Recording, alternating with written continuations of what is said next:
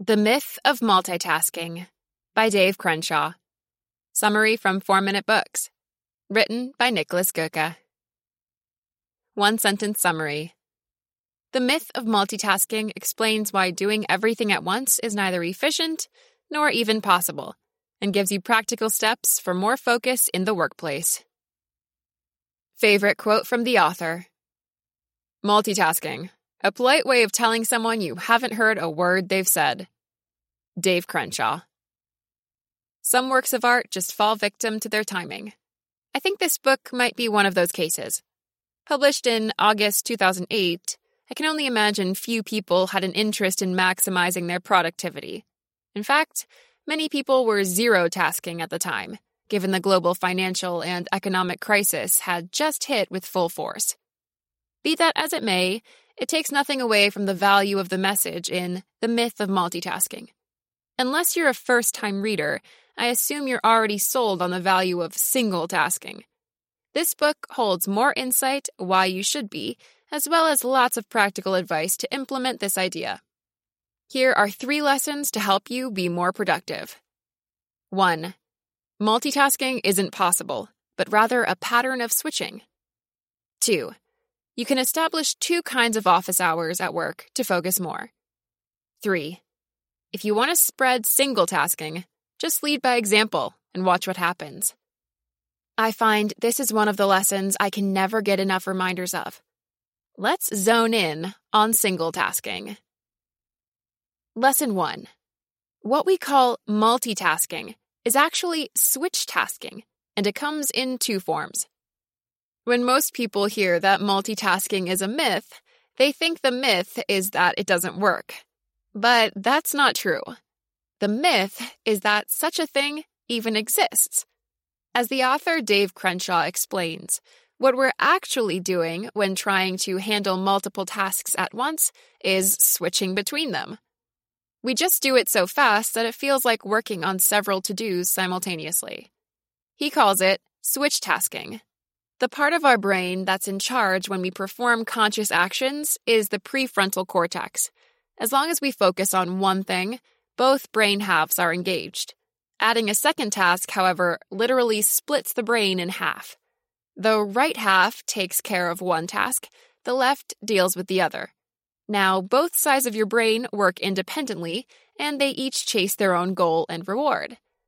At any given point in time, you'll devote more attention to one task than the other, and whatever half of your brain deals with it wins in that moment, until you switch. There are 2 kinds of switches. 1. Active switches.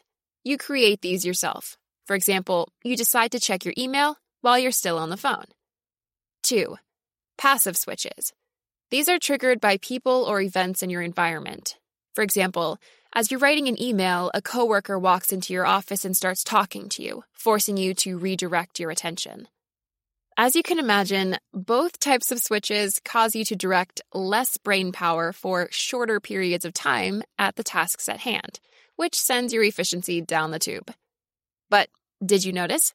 We only talked about 2 tasks so far, and we only have 2 brain halves. Imagine what happened if you threw in a 3rd task. Yup, chaos. Lesson 2. Have 2 kinds of office hours to maximize your focus time. Okay, so how do you prevent switch tasking? Dealing with active switches is mostly a matter of discipline. Passive switches is where it really gets tricky.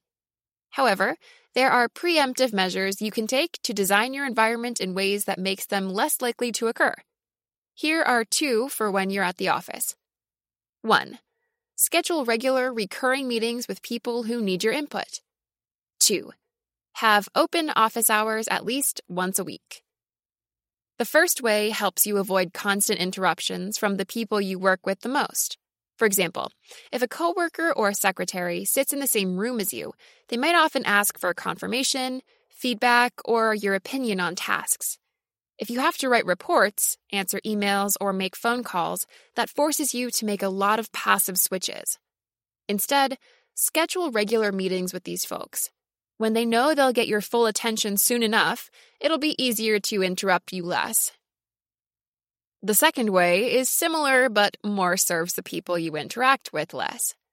If you set up an autoresponder for your email or phone to avoid taking messages, you can simply refer to your office hours and thus give everyone in the company a chance to pick your brain, but on your time. Lesson 3. Don't try to force single tasking upon others. Just be a role model. There are 2 kinds of change in organizations. 1. Change by force. 2. Change by desire. Of course, you know the latter is much more powerful, as people choose to change with you, not because you left them no choice. This isn't just true for important values like your big vision, but seeps all the way down into daily operations, which includes individual productivity. Long story short, I know it's frustrating when you're the one being productive and enjoying the full benefits of your system, only to have others throw you off guard by not having their own. But forcing your system down other people's throats is still not an option. Establish your system and defend it. Live it. Lead by example until the rest of the company catches on. Give people a chance to see your improvements so that they'll want to get their own.